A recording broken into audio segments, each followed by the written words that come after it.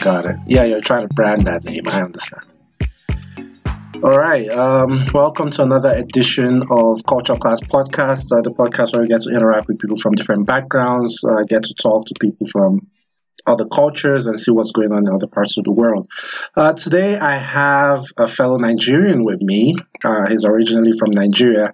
Anytime it's interesting. I think you're like the third Nigerian I'm interviewing, I think. I'm not sure, but like the third or the fourth Nigerian. And usually I talk to someone from another country or someone from a different background, get to know where they're from. But we all have different backgrounds. So even though you're Nigerian, your experiences are like different from mine. So there's always something to learn there. Right. Yeah, welcome to the podcast, Arel Tones. That's right. Good to be here. Thank you. All right. Aren't you going to give us like, I don't know, a falsetto or something to start off? Falsetto, huh? And I'm saying that because Arel is an artist. That's right. Yeah. That's right. I'm more of a rapper, though, so I don't know how much you want a falsetto from me. Oh, yeah. I mean, you kind of do. Isn't your style like, I wouldn't say it's Afrofusion, but it's like a fusion of, because you rap. I hear some singing in there. There's some Afrobeat influences, a bunch of stuff. So it's kind of like, I don't know if any musician now can like be classified as a rapper or singer, R&B singer. Like we used to do it like 10, 20 years ago. Like Drake kind of like shouted, like Drake is doing everything. Yeah. So everyone's kind of like dibbling and dabbling in different things. Is rap your one true love? Is that what you grew up wanting to do? I mean, I'd say R&B, hip-hop, rap, you know. Okay. But at the same time, listening to stuff from Nigeria, right? You listen to Fela, you listen to Shina Peters. Oh, okay. Sheila Peters. Yeah. Okay. He actually came out here when I was young. It's funny. My mom somehow was able to get me. He was playing at some club. I was probably like 12, but I looked taller, so somehow she was able to get me in there. I got to meet him. But your mom took you to the club at 12. No, don't say that. Don't say that. Why not?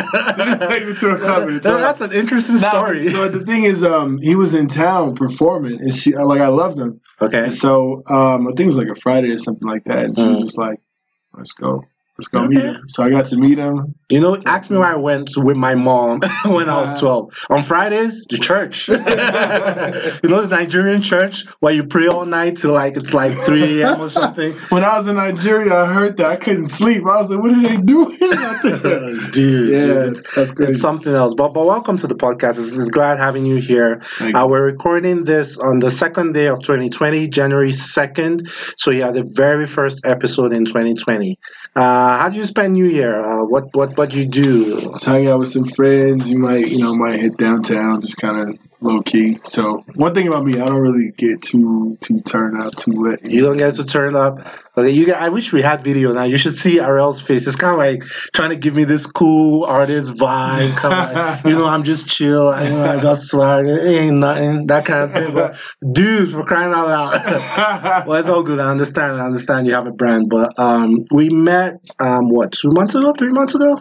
Probably like 2 months ago, yeah. Yeah, something like that. We met at an event, an African event here in Denver, and we just got talking, and I followed you on Instagram. You told me, you rap, you do music. I was like, oh, cool. I checked out some of your stuff on Spotify. I was like, oh, it's really cool. You released Rewind in 2018. You dropped Electric, which I like really very well in last year. Then you dropped the EP also last year, and it'll just be fun, like getting to know your experiences as an artist, and your experiences as a Nigerian who grew up here in the U.S. So we'll just go back and forth. Yeah, so I guess you could kind of take it from the Nigerian angle, if you will. So yeah, both of my parents are Nigerian, but I was born and raised here in the United States, particularly in Aurora, Colorado. For those of you who don't know, that's close to Denver. Okay, wait, pause. Let me ask you a quick question. Yeah. Why is it that half the people I met, so I moved here from D.C., right? Okay. And in D.C., whenever you meet people there, they're like, if they don't tell you that from somewhere else, because DC is kind of like a transit city, right? There are people from all over the world there, but there are people from all over the U.S. there. So, I grew up in Pennsylvania, I'm from Texas, I'm here. But when I came to Colorado, like 1 in 2 people will say I was born and grew up in Colorado. Why don't people like leaving Colorado? I understand it's so comfortable here. Like I came here, I gained weight, I'm so relaxed, everything is cool, but people don't usually leave Colorado. Well, it's funny is there's so for one, Colorado is always up there when it comes to the best places to raise families, right? And the whole United States, believe it or not, it's one of the healthiest cities in the United States, one of the safest cities in the United States, and it's actually one of the most educated cities in the whole country. Really? Yeah, in terms of people who have a college degree or higher. Okay, I didn't know there's that. a lot of things that attract, like make our economy really good compared to other places, and that's part of why the real estate market is really hot too. So Yeah. I mean, I totally agree. It definitely has a good health system. A lot of hospitals, a lot of healthcare companies are here. A good place to raise a family. Is that why you're staying in Colorado? You want to have a couple of baby mamas? Absolutely not. This guy's trying to get me to say something juicy. Don't do it. Go gold first, man. Not. Go gold. That is not what I'm. That's not the reason I'm here. I'm here because it's my home. Got it. And I've also, when I was in high school, for example, I thought that a lot of people were leaving to go to college, and I figured if I can get what I need here, then I might as well stay. And so I've been able to get that. Oh, wow. So you didn't feel the need to run away from your parents to go to another state? Well, you had a mom who was taking you to meet Sheena Peters at 12. So obviously you had cool parents, so you had no issue there. A lot of people, my dad was in the military, so I was like, okay. So was my dad. Oh, okay. In Nigeria or in the No, US? in Nigeria. Back Mine was in the U.S. Okay, what branch?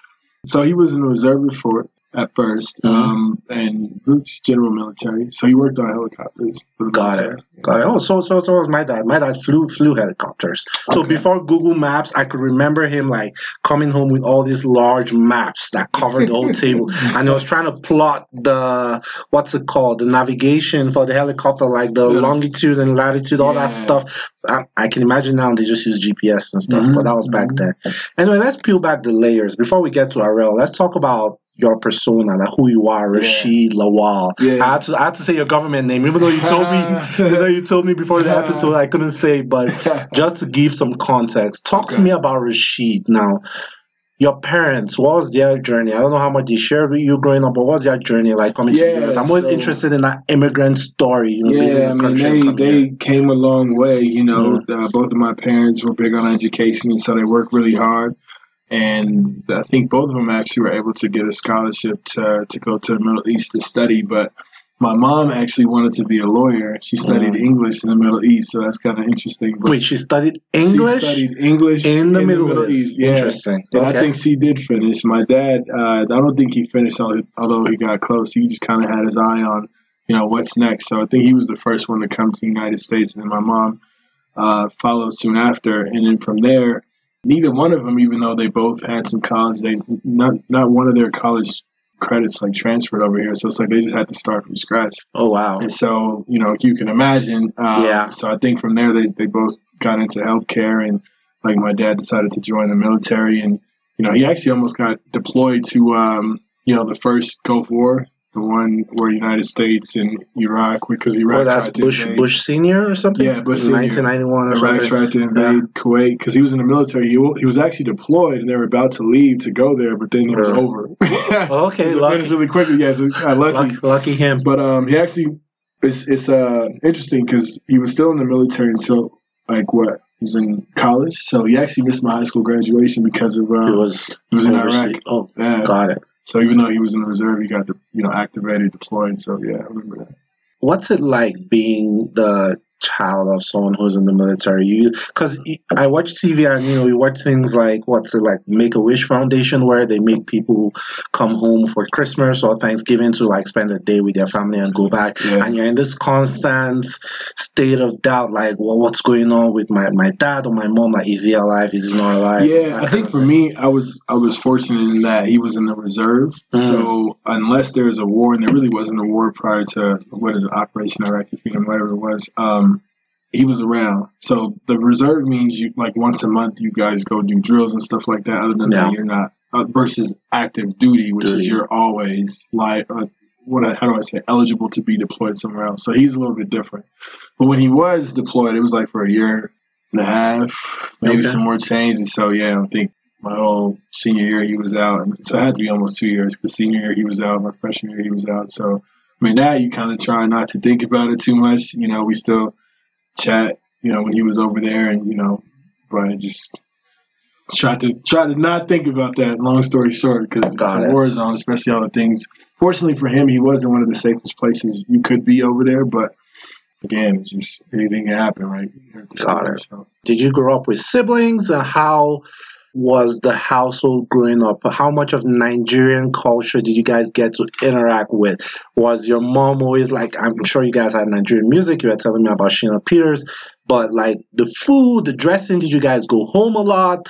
That kind of thing. Obviously, your parents gave you a Nigerian name, that kind of thing. How much interactions do you guys have with the culture? Yeah, so I'd say quite a bit. I know how to eat all the stuff, all the solid, eba, fufu. I know how to eat all Oh, of he's that. saying that shit with an accent, man. All the what is Eba? You know, folks from Nigeria are gonna be on the comments right. Who is this guy? My friend, will you pronounce that thing properly?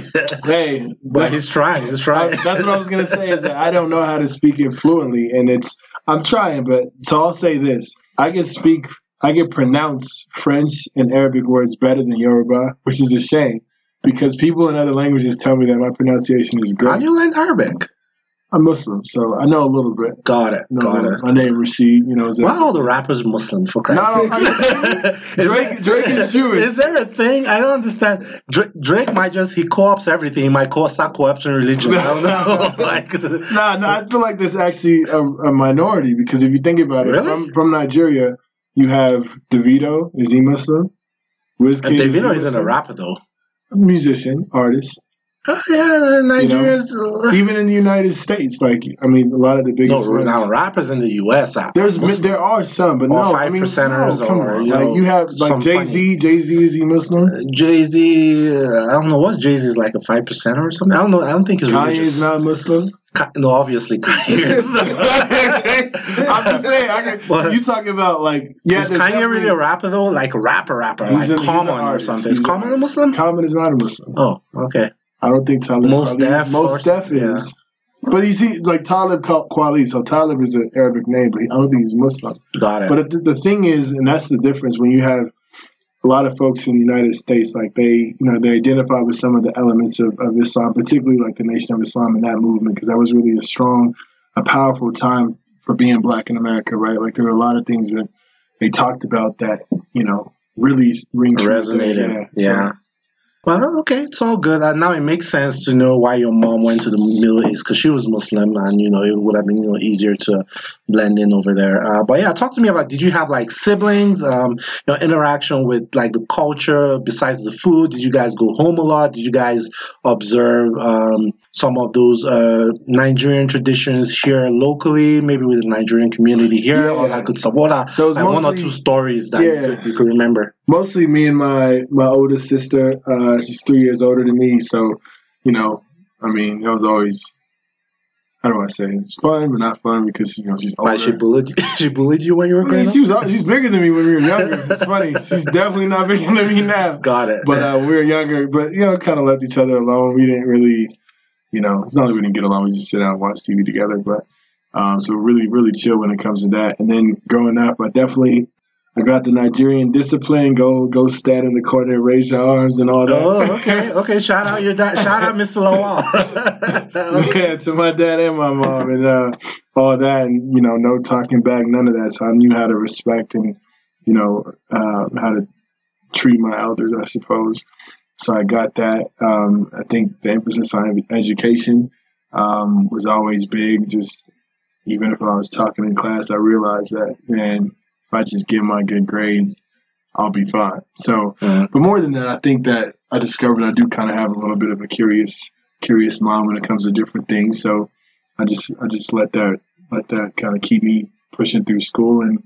But when it comes to the community out here in Colorado, so there are some Nigerians, different ethnic groups, and since I was young, I remember going to parties with who I don't even know who they were, right? Birthday party. Graduation party, not as many weddings that I can remember. I think my parents probably went to some of them, but you had the Nigerian food at those parties. You had the dances and stuff. You had the dances. You had the Nigerian food. You had all that. Okay, cool. And were you conflicted? Because some people while growing up here to immigrant parents, or they are conflicted between the home and the school. So I was talking to a friend from Iran, and she was saying how at home it was totally different, but when she went to school and interacted with all these Americans, it was totally different. Were you ever like confused or conflicted, or asked your dad, why can't I be named I don't know, Rashawn instead of Rashid? No. That kind of thing. I don't think I ever had that thought even. I think I was always well aware I was Nigerian, and I always kind of felt a little bit like a minority in school, because when it comes to religion, especially when 9/11 happened, right? Like people knew right away, oh, you but I'll give you an example. My dad went to Nigeria when I was in middle school and brought back all these like traditional necklaces and like these bracelets and stuff. And so I'd wear them to school and be like, this is my African ice. So I was kind of proud of it, you know what I mean? But I feel like people were comfortable with it because, I wasn't trying to say that I'm better. I'm just, I'm proud of, like, this is part of who I am. But also, I know I'm here in the United States too. So yeah. Plus, I guess you were lucky enough to like be in Aurora, which is a pretty diverse place itself. Compared to, I think I was listening to an interview where SZA was talking about. SZA's Muslim. Go figure. Like, and I think she used to like wear the hijab and all that when she was like a teenager. SZA, the singer, TDE SZA. She's Muslim, yeah, exactly. I gotta look her. Yeah, it was surprising to me. I'm like, what? So like, I think she used to like wear the hijab and all that stuff like that, and she's beautiful. And she used to like cover up and all that stuff. And then 9/11 happened, so it was now like it was almost like you're putting yourself out there. So she had to stop like wearing that. Just that dynamic. But she didn't grow up like in a place as, not that Colorado is perfect, but compared to other places in the country, probably more accepting of people who are not from here. But yeah, pretty interesting stuff. And you are Yoruba. Now, both your mom and dad are Yorubas, right? Correct. Do you speak the language by any chance? I mean, you heard how I pronounce it. You're making fun of me for that. I'm not. What's funny is I know some stuff. Like, it's not like if I go there and they talk, I don't know what they're saying. Like, they can't say nothing crazy, and I'm just gonna. I know what they're saying. Well, but I hear you infuse Yoruba into your music. A little bit, yeah. I do. So I just figured that maybe you just. I'm not fluent though. Got it. Like, so even when I put in my music, like, it's me. Like, I'm not really asking people, hey, like, it's me. But it's just, I just want to make sure that it's... Well, what can you tell your female fans listening to this podcast right now? Say something Yoruba. Say something that Yoruba demonish voice. I will toast you all.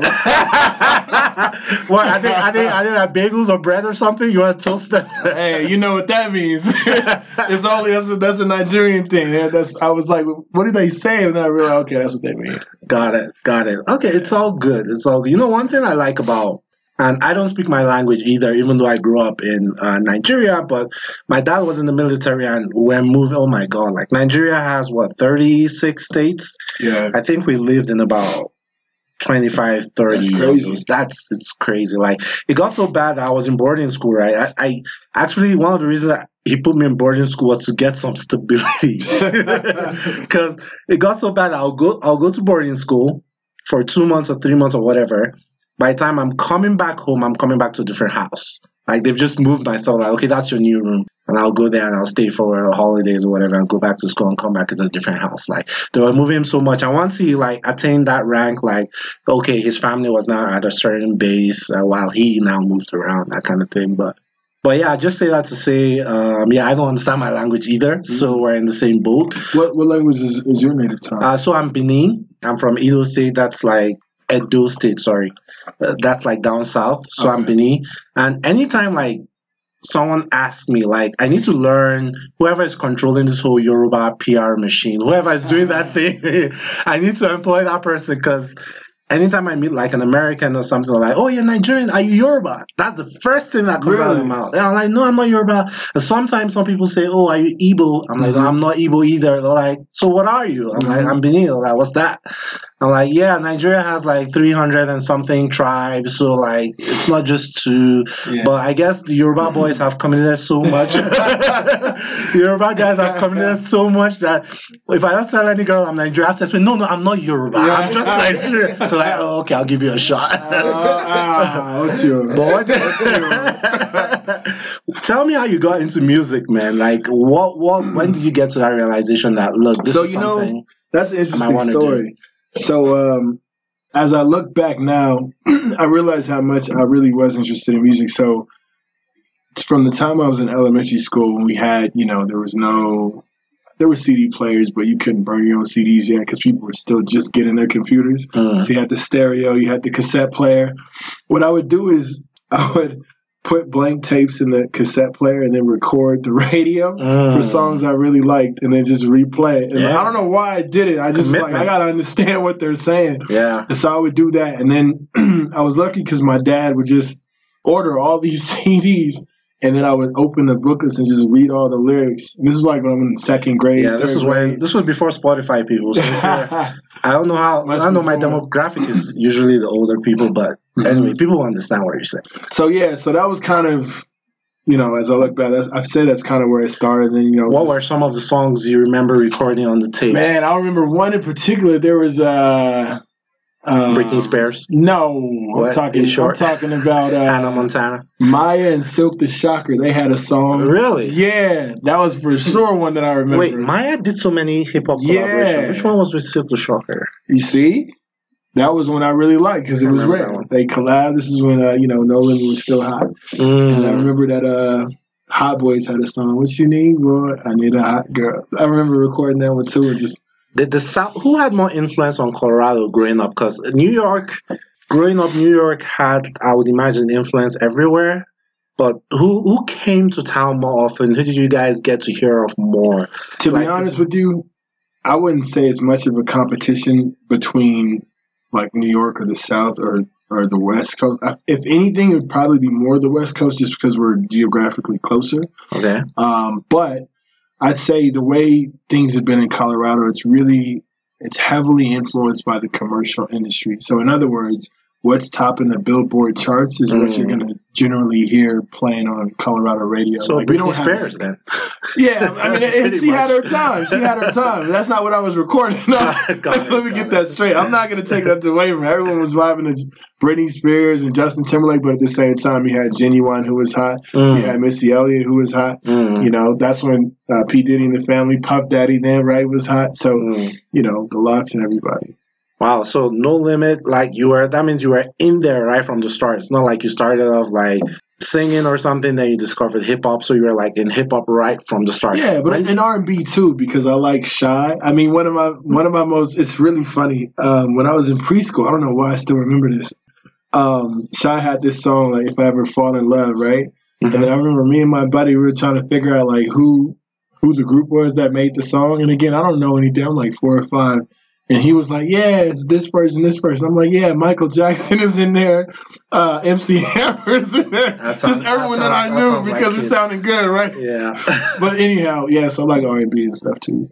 Okay, cool. Can you remember the first time, I always like asking rappers this, like your very first line the first time you tried to write, what was it about? Usually it's about a girl, but let's see. Man, it's funny because I remember that I actually made like a couple of flows in middle school, and then my nickname was Cheetah, pretty much because I was African. Yeah, Cheetah.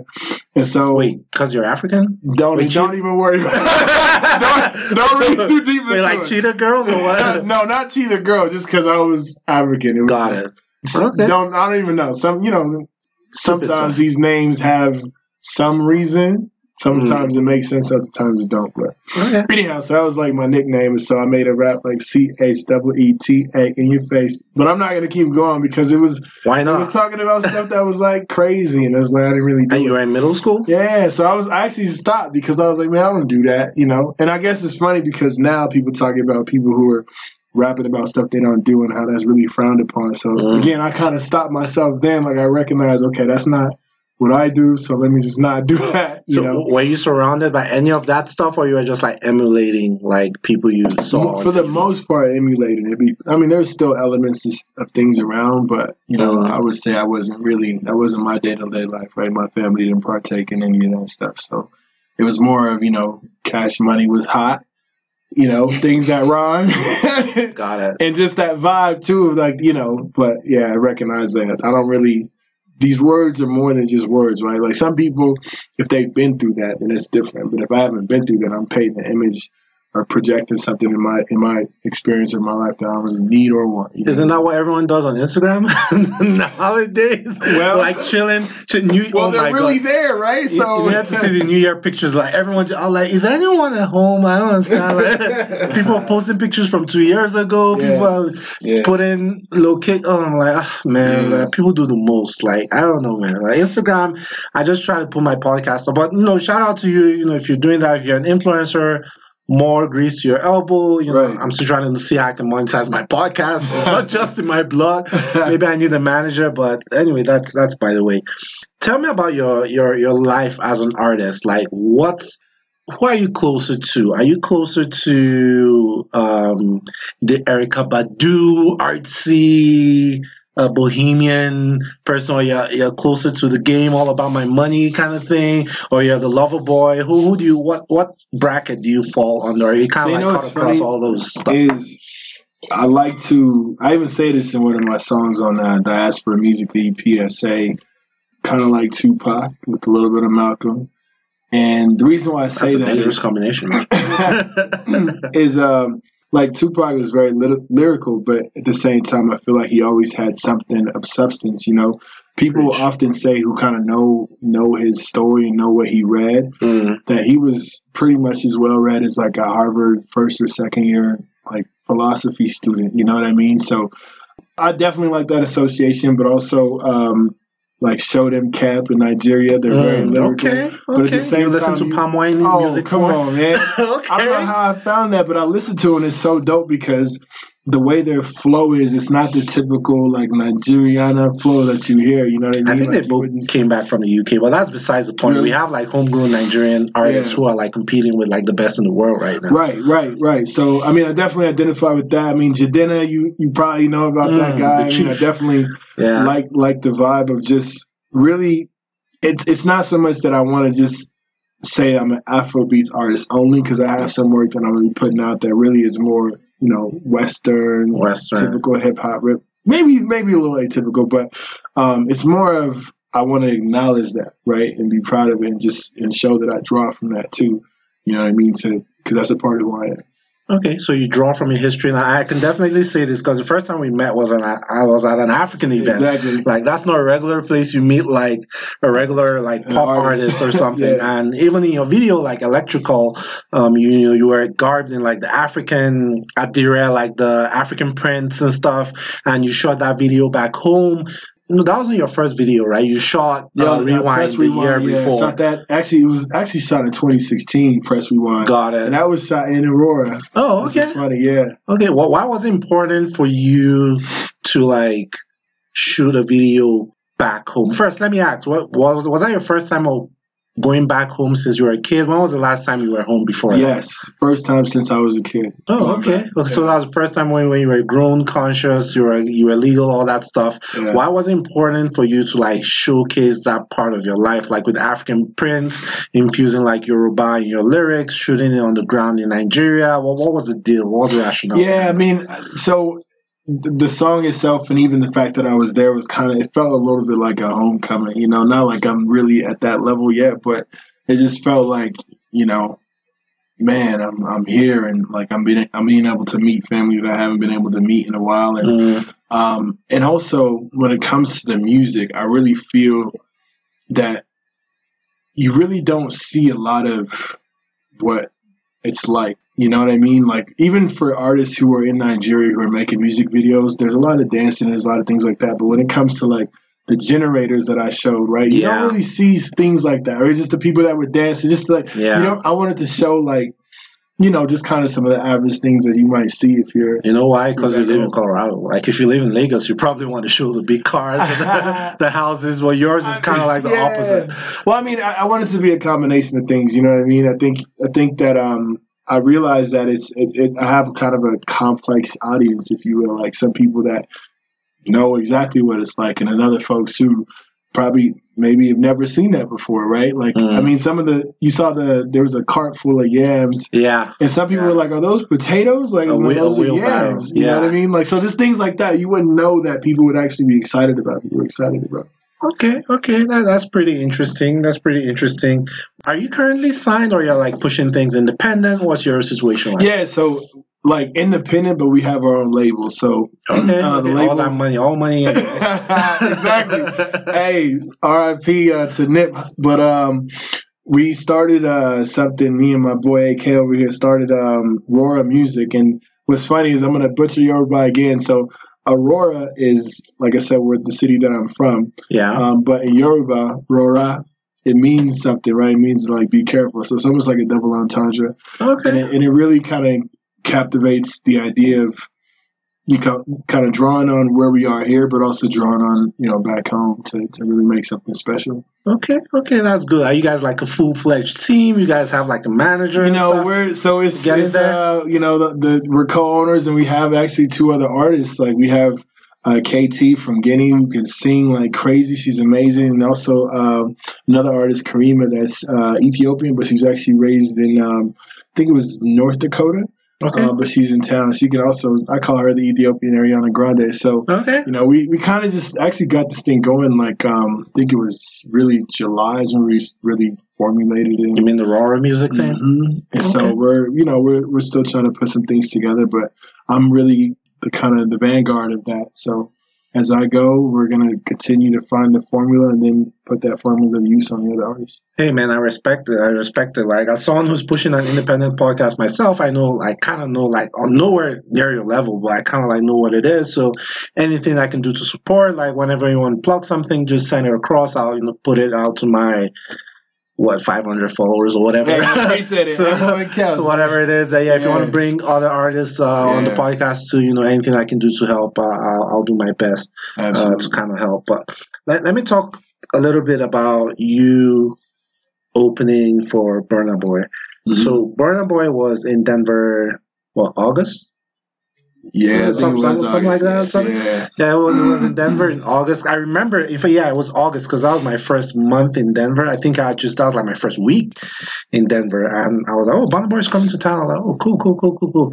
And coincidentally, I met you a few weeks later, and you said you were actually the opening act for Burna Boy. So tell me, how much did you bribe the manager? What did you have to do exactly to get that show? Let the young, you're young, we're all young. Yeah. Let upcoming people know, give them some game. I mean, how do you get that going? Really, so I was fortunate enough, shout out to Zainab. She's an artist from Sudan, actually, that plays the violin, and she sings and raps. And so I was able to connect with her for myself and the other artists to open for another group called Oshun. And from there, Oshun, like the goddess? Yeah, so that's their name that they took, but they're actually from New York.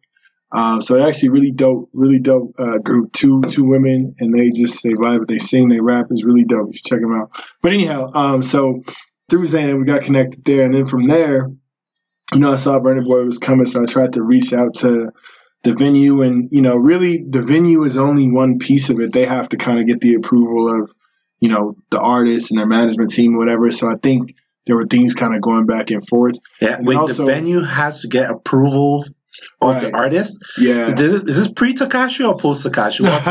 What exactly? Well, I've never heard of that before. Well, because let's say, for example, Wale was in Colorado. He was in Boulder in October, but he toured with some artists that opened for him already. So there was like no space for anyone to open, for example. You know what I mean? So sometimes they have people that are already opening. Got it. So things like that. But also, we also performed at the Cleo Parker Robinson Center. This was one of our first performances, like myself and KT.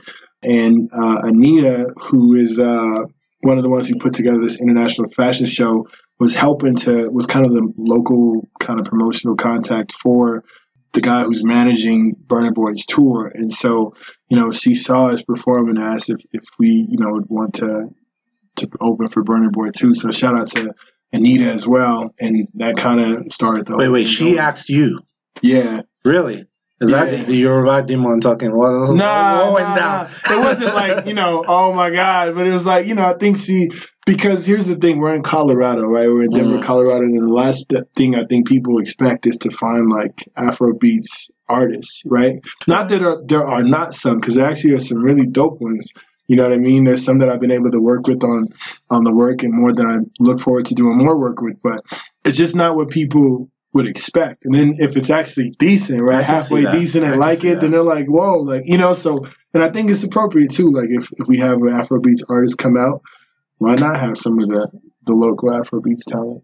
Okay, not bad. And did you get to interact with, before I talk about interacting with Burna Boy, was that like your biggest show so far? Because I can imagine Burna Boy, 500,000 people or more? I don't know. You mean like how many people were there? Yeah. So, I mean, the show, so Denver, again, it's Denver, it's Colorado. So the place that it was at, I think there's probably 800 to 900, maybe anywhere from 800 to 1,000 people, 800 to 1,000 people. Was that the largest crowd you had performed for? To date, yeah. And then I was able to, again, shout out to Zainab, was able to come on stage as kind of a guest appearance during the performance for Jidenna when he was in town. I think there was even more people there. Okay. But yeah, it was an amazing experience. There's a philosophy I have about Jidenna. So we have millions of Yoruba demons out there, but Jidenna is really. Why do you call us demons? First of all, let's pause. It is what it is, man. People listening to this podcast, they know. I let that slide once or twice. I'm crying out loud, like you. So I'm sorry. What's your name again? Akeem. Are you Nigerian also? I am. Oh, so we have two Yoruba demons.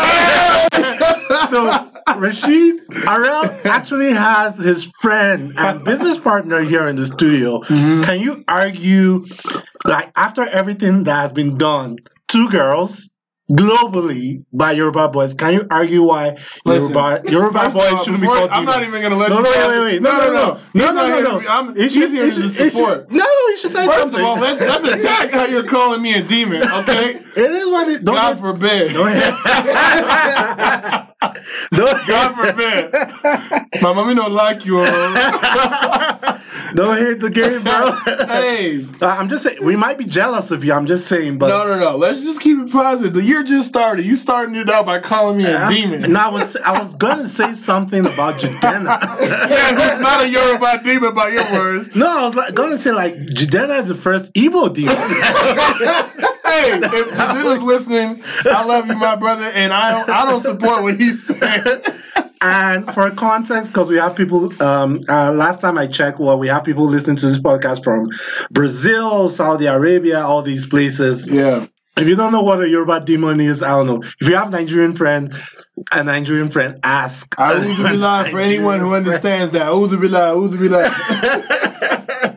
Got it. But did you get to like interact with Burna Boy at all? Did you guys get to meet? No, like, I didn't. Or something? I think there were some things that I think they were trying to figure out, so I didn't actually get to meet him. I think he kind of pulled up right before he went on, and then he was out, so I didn't really get to see him. No picture, nothing, unfortunately. Okay. But, hey, I'm sure he'll be back in town when he gets a chance. Yeah, I mean, there'll be opportunities to do this, man. I remember when Destiny Child was talking about opening for Destiny's Child was opening for some other girl, big artist at the or time. Something. Yeah, okay. And they were just on the come up, so they didn't get to interact with the artists. They didn't have a trailer. They were just changing outside, and they are girls and things like that. But look at where Beyonce and Kelly and Michelle is right now. So, but just to give you some encouragement there. Plus, we're Nigerians, we know they carry last, so hustle to the end. That's right. But it's all good. Now, Burna Boy kind of identifies to a larger extent with some of the things you identify with. He's gone past the point of identifying with his roots, infusing some of his language in his music, to actually using his music as a weapon for the voiceless, basically, and using it as a weapon for kind of like what Fela did to speak against, societal issues, governmental issues. Yeah. Is that something you see yourself doing, like a conscious kind of song or an album, or infusing more conscious lyrics into your music, or Yeah, just so kind of like on keep Diaspora it Music, plain? I thought it was very important to do that. So, for example, this project is pretty much an album, but from the beginning, like there's spoken word on there from some girls from Somalia, and they're talking about that, like you thinking about what you learned back home and using that to confront like these Western norms and whatnot. Like they're talking about that. That's substance. The second track, which is actually the first song, is called "Save Us." And what I'm pretty much saying, so it's a shout out to Shelly who's singing that chorus beautifully, and the chorus pretty much is saying like,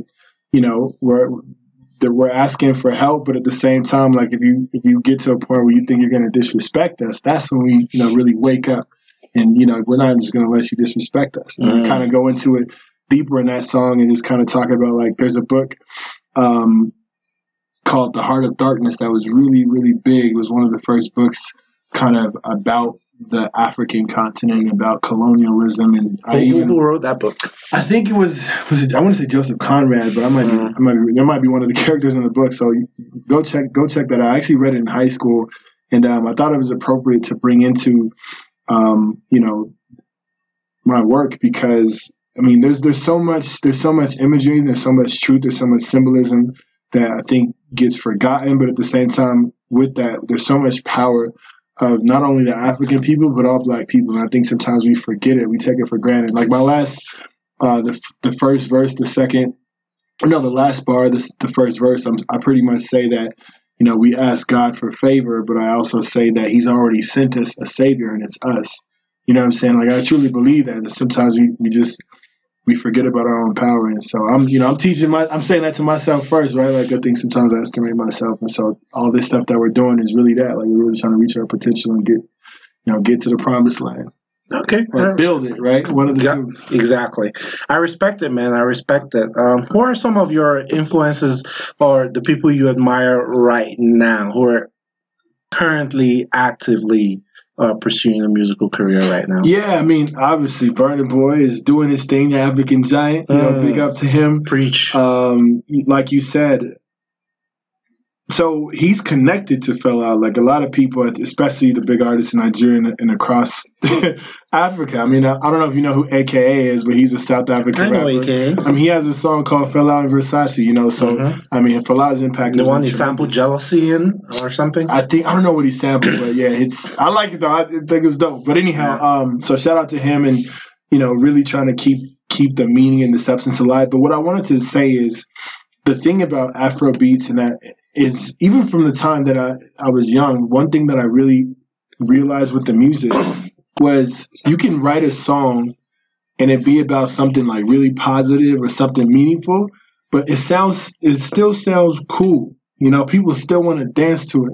Like, you know who Coffee is, right? I know that song Toast. Jamaican artist, yeah. The song Toast that blew up. I think right? she actually sampled or covered one of Burna Boy's songs. She did. She covered Ye. Yeah, she did. Yeah. So anyhow, what she did with that song, if you listen to it, it's like a really positive song. Like she's talking about, not like being too pompous and giving blessings, but it's so dope. Like people, you know what I mean? Like I want to make music like that in a way too. Kind of like putting the medicine in the food or something. Exactly. The Greeks used to say that, let the medicine be thy food and food be thy medicine. So yeah, because if it's too obvious, it'll be like, in your face and it'll be like, what the hell's going on? Right. So shout out to Burna Boy, shout out to Show Camp. And honestly, when it comes to stateside, like Fabulous has been one of my biggest influences just from the beginning. I don't know what it was about him, but articulate, and he always comes with fire, and there's just an element of this kind of more behind the scenes that are always kind of working. So I like that level of intelligence behind the game. And then you have, half my playlist I always say is from London. There's a lot of people out there doing something. The man in it. The road man in it. Road man. So the big shack. So I mean, like, like Mist is one guy that I think he popped 2 years ago, but I listen to him a lot. And, there's a lot of people. Dave, you like some Dave? But, man, come on. Come on. Of course I like him, man. There's so many people in London right now. Malik Bear, obviously. They just have so much going on, and so I respect what they're doing. Jay Hass, Mostak, all those guys out there. Yeah, I mean, a lot of people now are starting to use analytics to develop their audience. And I say that because you said the London thing. People are discovering their fans. Before it used to be like, I hold down my city, man. I'm on New York. I wear a Yankee cap. I do everything in New York. But now you can just discover through analytics that all your downloads are coming from, I don't know, freaking Kazakhstan or something. Yeah, Kazakhstan. Yeah. You know, that's where you should go. Yeah, exactly. Where your fans are. You're right. So I think I was actually following, I think it was 2013, 2014. Burna Boy actually did a concert in like Cyprus or something. He had his DJ at the time who was talking about who would have thought this would have took us to Cyprus. But here's a point about that. Like when it comes to Colorado, for example, I'd say one of the biggest guys, if not the biggest guy, is Trev Rich in Colorado. Trev Rich. So I mean, I think he was signed to Cash Money. I don't think he's still signed to him, but I mean, he's nominated for a Grammy. So wow, he's big. And then I mean, he's just really talented. You have guys like AP, who, speaking of, I think they wrote an article about this song that he wrote called "Freedom" in French, and so I think he posted it on Facebook or something. But yeah, there's a lot of talent in Colorado too. Those are just, two of the biggest guys, but there's a lot of talent out here, and I think that, part of this is, I have kind of this unique story with having that access overseas. So I'm kind of, by definition, hopefully going to be international, but there's, Colorado hasn't really had that, commercial artist where it's like you go to any state. Oh no, Bow Wow was from Ohio. Was he? Yeah, I know he wasn't from Colorado. From Ohio. I know. So what's funny is we do have people from Colorado, like India Arie, for example, actually from Colorado. I mean, we have some actors like Don Cheadle. Who's India Arie again? I'm Not My Hair. Is that India Arie? Man, I don't even know. No, I am not my hair, or no? She has a really big song. Yeah, I don't even know, man. I just know she's huge. I didn't listen to her like that, but I just know I respect her. I just know she's big, like kind of the Erykah Badu vibe. Yeah, the Bohemian RC kind of thing. But like Don Cheadle, for example, I think went to East High School in Denver. Don Cheadle? Don Cheadle. Oh, I was shocked. Really? I was shocked. And I mean, it's funny because Colorado is connected with Ellen Johnson Sirleaf, her, Sierra Leone, not the Liberian former president, the first woman president. Is she Liberian or Sierra Leone? One of those two countries. I feel like she was Liberian. Got it. But she actually went to CU Boulder for like her master's or something. University of Colorado Boulder. You imagine that, the first woman president of Africa? I mean, if it's going to come from anywhere in the U.S., it's going to come crazy. from Colorado, So, I mean, it's good to know we do have some things if you look, but, just really kind of that, that image, that symbol, I think we're all still aspiring to be that. Let me ask you a question. You talked about a little bit about AK and Burna Boy. Those two guys are actually beefing right now. I don't know if you know that. I know why. And they did a really big song in 2015, 2014. All Eyes on Me. It was really big. But they're currently beefing right now. And we've talked about, us building our own system, us building our country, the black man or the black race, advancing forward and all this stuff. Right. How the hell can we do that without unity? Now, I'm going to ask this question in two forms. Now, you talked about earlier being in middle school and being a minority within a minority because you were Muslim, you were black, you were Nigerian, all this stuff. From what I've noticed, it's kind of like a little bit of distance between, I'll call them homegrown Africans and Africans who grew up here in the diaspora, or black people here in the diaspora. There's that disconnect between those two people. I mean, some of those, there's a little bit of unity, with everything that's happening in Ghana now with the Year of the Return and everything, but what do you think can be done, for crying out loud? And this might be an open-ended question. The answer I got some heat for you. I got some heat for you. What the hell do you think can be done? Because without unity, what I keep saying is that black people in the U.S. are already a minority. We're already 10%. Yes. Why don't you start splitting up that 10%? Okay, 2% is homegrown, 2% is Afro-Latina, 2% is mixed, 2% is... what's the word? ADOS and all this, funny terms. I'm like African descendants of slaves and all this stuff, different from the immigrants. And you start having all this divide. I'm like we're not even the majority to start with, and we're dividing ourselves. How can there be unity? We have all this buying power, we have all this spending power, we have all these things, but we don't come together to kind of we always rap about our block, but we never own our blocks. And this is something I just keep asking every black person I meet. How, in Christ's name, we come together? Let me say some things to move the culture forward. So, one of the things that I feel like I can be within this whole space is a bridge. Like, I didn't grow up in Nigeria, but both of my parents are. So I kind of think a little bit how they think. But at the same time, I went to school my whole life here, right? Yeah. And I've seen a lot of things. So one thing I'll say is African history. I was fortunate enough to take African history in my school, but I was in like an advanced placement program. At the time, I don't know how many schools teach African history in the United States, not even in Colorado, in the United States, period. So that's some schools use it to just getting their athletes through school. But now I'm saying, like, maybe in college there's African history, but not in high school. Oh, you mean in high school? Yeah, that's what I'm saying. Not in high school. It's like, it's very rare. So that's a problem, right? Especially you consider this places like Alabama, Mississippi, North Carolina, where there's Atlanta, right? There was a lot of Black folks, and not just Black, but I mean, just the fact that you don't teach African history or Latin history in high school is a problem. That's one issue.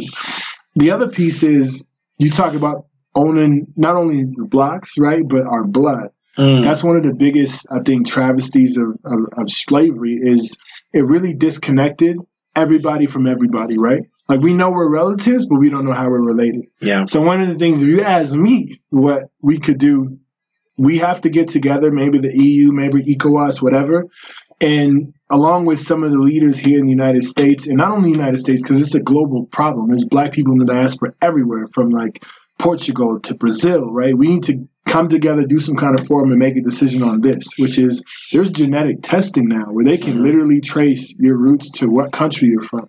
So let's say like everyone in the diaspora, right, gets this genetic testing that's paid for by the country that pretty much was responsible for slavery, I think. And if they have 20% or 30% of whatever country, that country gives them citizenship, period. That right there, I feel like will go a long way towards creating this or reconnecting people that have been disconnected for a long time. I mean, how many people are even actually willing to go and touch the continent? A lot of people say, I'll go. And unity is one thing. Unity, coming together and being unified is one thing.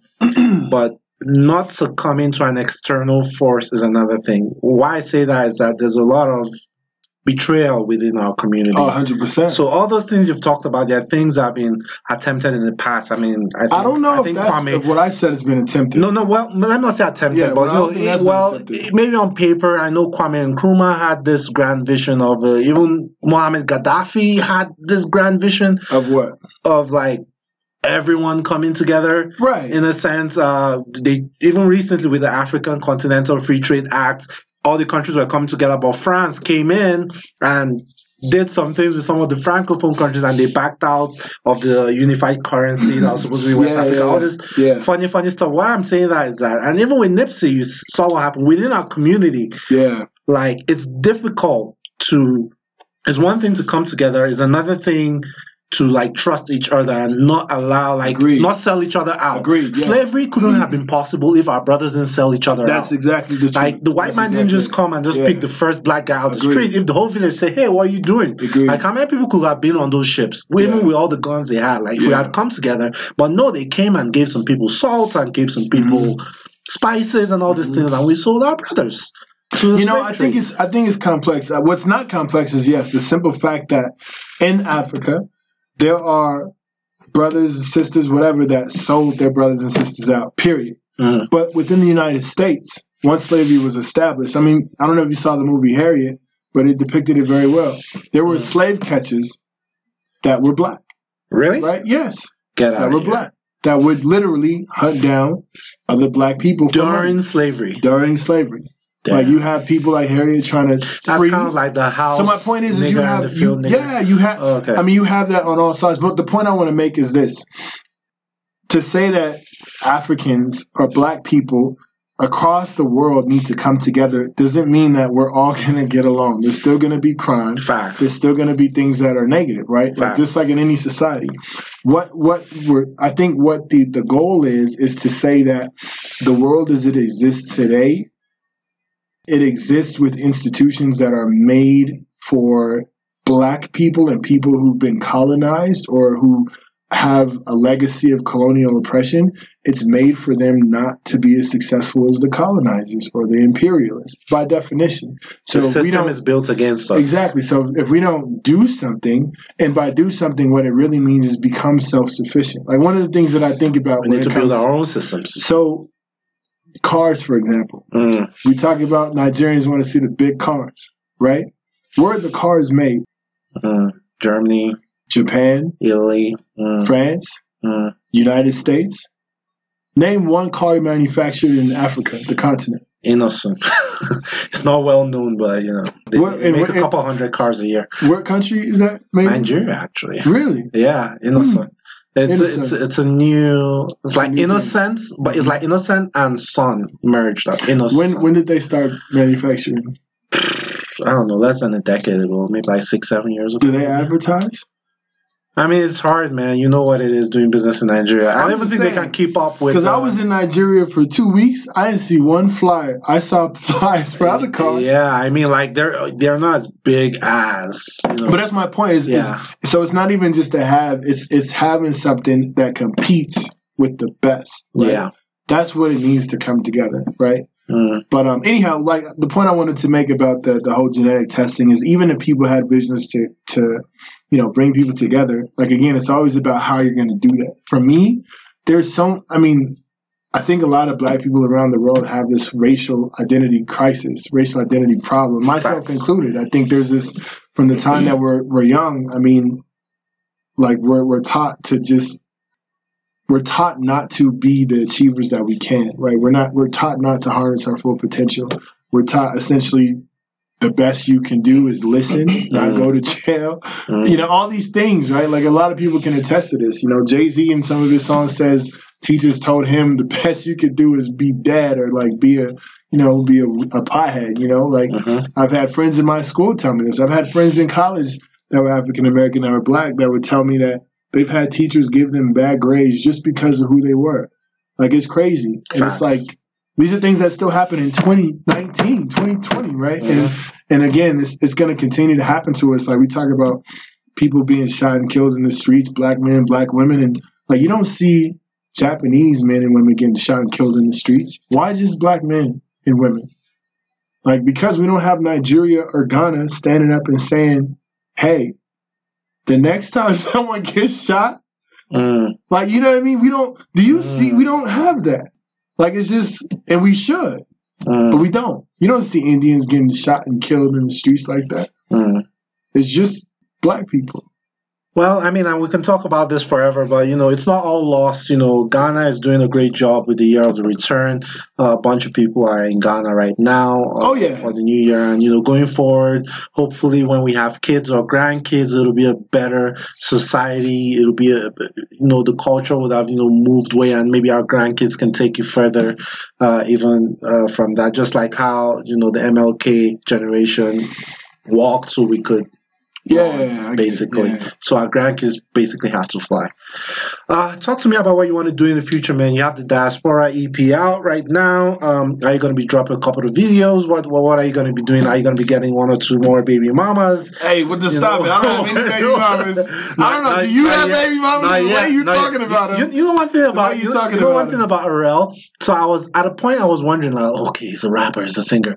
Like, what is his entourage be like? Do I need to get like extra chairs? I'm like, okay, let me see. I'm like, okay, he came with one person. I'm like, okay, he's getting there. Maybe the next time I interview him, it'll be like 3-4 people. Maybe the next time. Hey, I like to always be considerate. When you start going on the road, maybe you start, planting your seed here and there. No. Okay. No. But Black men don't cheat. I'm just saying that. Seriously. I'm not going to comment on that. Black men, it's just, we're being misunderstood, man. But anyway. You should talk more about that on a separate podcast. On a separate. I'll be very curious. Maybe I'll be the host and I'll ask you some questions. Okay. Talk to me about the future, man. What do you have in store for us? I'm planning to put out a mixtape here in the next couple of months. Some, just remix some tracks or some artists that are hot, and I think it'd be nice for me to kind of see what I could blend in with their style, and also have another track which I really want to title Diaspora Music Part 2. And the concept of that is, so this Part 1 is really more Afro beats, if you listen to it, right? But part 2 is going to be more, again, kind of more like U.S. oriented. And the idea of it is like we're all in the diaspora, right? All this is diaspora music, period. Got You know what I'm it. saying? So, but that'll be, I'm excited for that too. Just waiting for some things. I don't want to drop too much, but. Okay, man. We wish you all the best. You want to drop your like social media handles if someone wants to book you, your account number, routing number. Scan me, Put out- 419. Hey, the Nigerians can't be scammed. I know. But it's all good. It's all good. Yeah, so- When things like that happen, and my friends, my American friends, tell me, "You'll be scammed." I'm like, how? Right. But it's all good. So yeah, you could check out Rora Music, just RORA_music. You can check out RL Tones, which is sounds different than it's spelled. So ARELLE_TONES, and you'll see me doing my thing. Okay, good. You can also follow us everywhere. It's Cultural Class Podcast on all platforms, Cultural Class Pod on Twitter. Send us an email. It's culturalclasspodcast@gmail.com. I'm looking for someone in 2020 to help me edit these freaking episodes. I can be staying up all night. I have a day job. So if one of your listeners want to help me out, I can send you the episodes after we finish recording. You have first dibs on the episode before it's published. You help me edit, then we can put it out. Let me know. Usually at this point of the podcast, I have like my signature outro, which is kind of like my own song, whatever, like Maybach music, whatever that is, to end the podcast. But given that you're an artist, I think this is a good time to plug maybe electrical, kind of. Is that what you're promoting right now? Yeah, man, either one. I think electrical or Save Us. I really like that. I don't know if you heard it, but I like that a lot. Save too. Us? It Okay, has we can that plug. beat that, ooh. Okay, So we can does the plug thing. Save Us here, so you get to hear what RL is all about, and we'll also have a link to his Spotify, to the Diaspora EP Spotify in the show notes, so you can click on that if you want to hear more music. You want to introduce Save Us real quick? Like you want to do like a Breakfast Club interview, or it's like 7 p.m., so like the dinner club interview, the dinner club interview of Save Us or whatever. Hey, this is one of my newest tracks. Aside from Island with KT on there, you guys are gonna really enjoy this one. This one has substance and heat and Afro beats featuring Just Shelly. And yours truly, RL Tones. So please dial in and listen. Nice. All right, guys, have a good one. Da da da da da da da.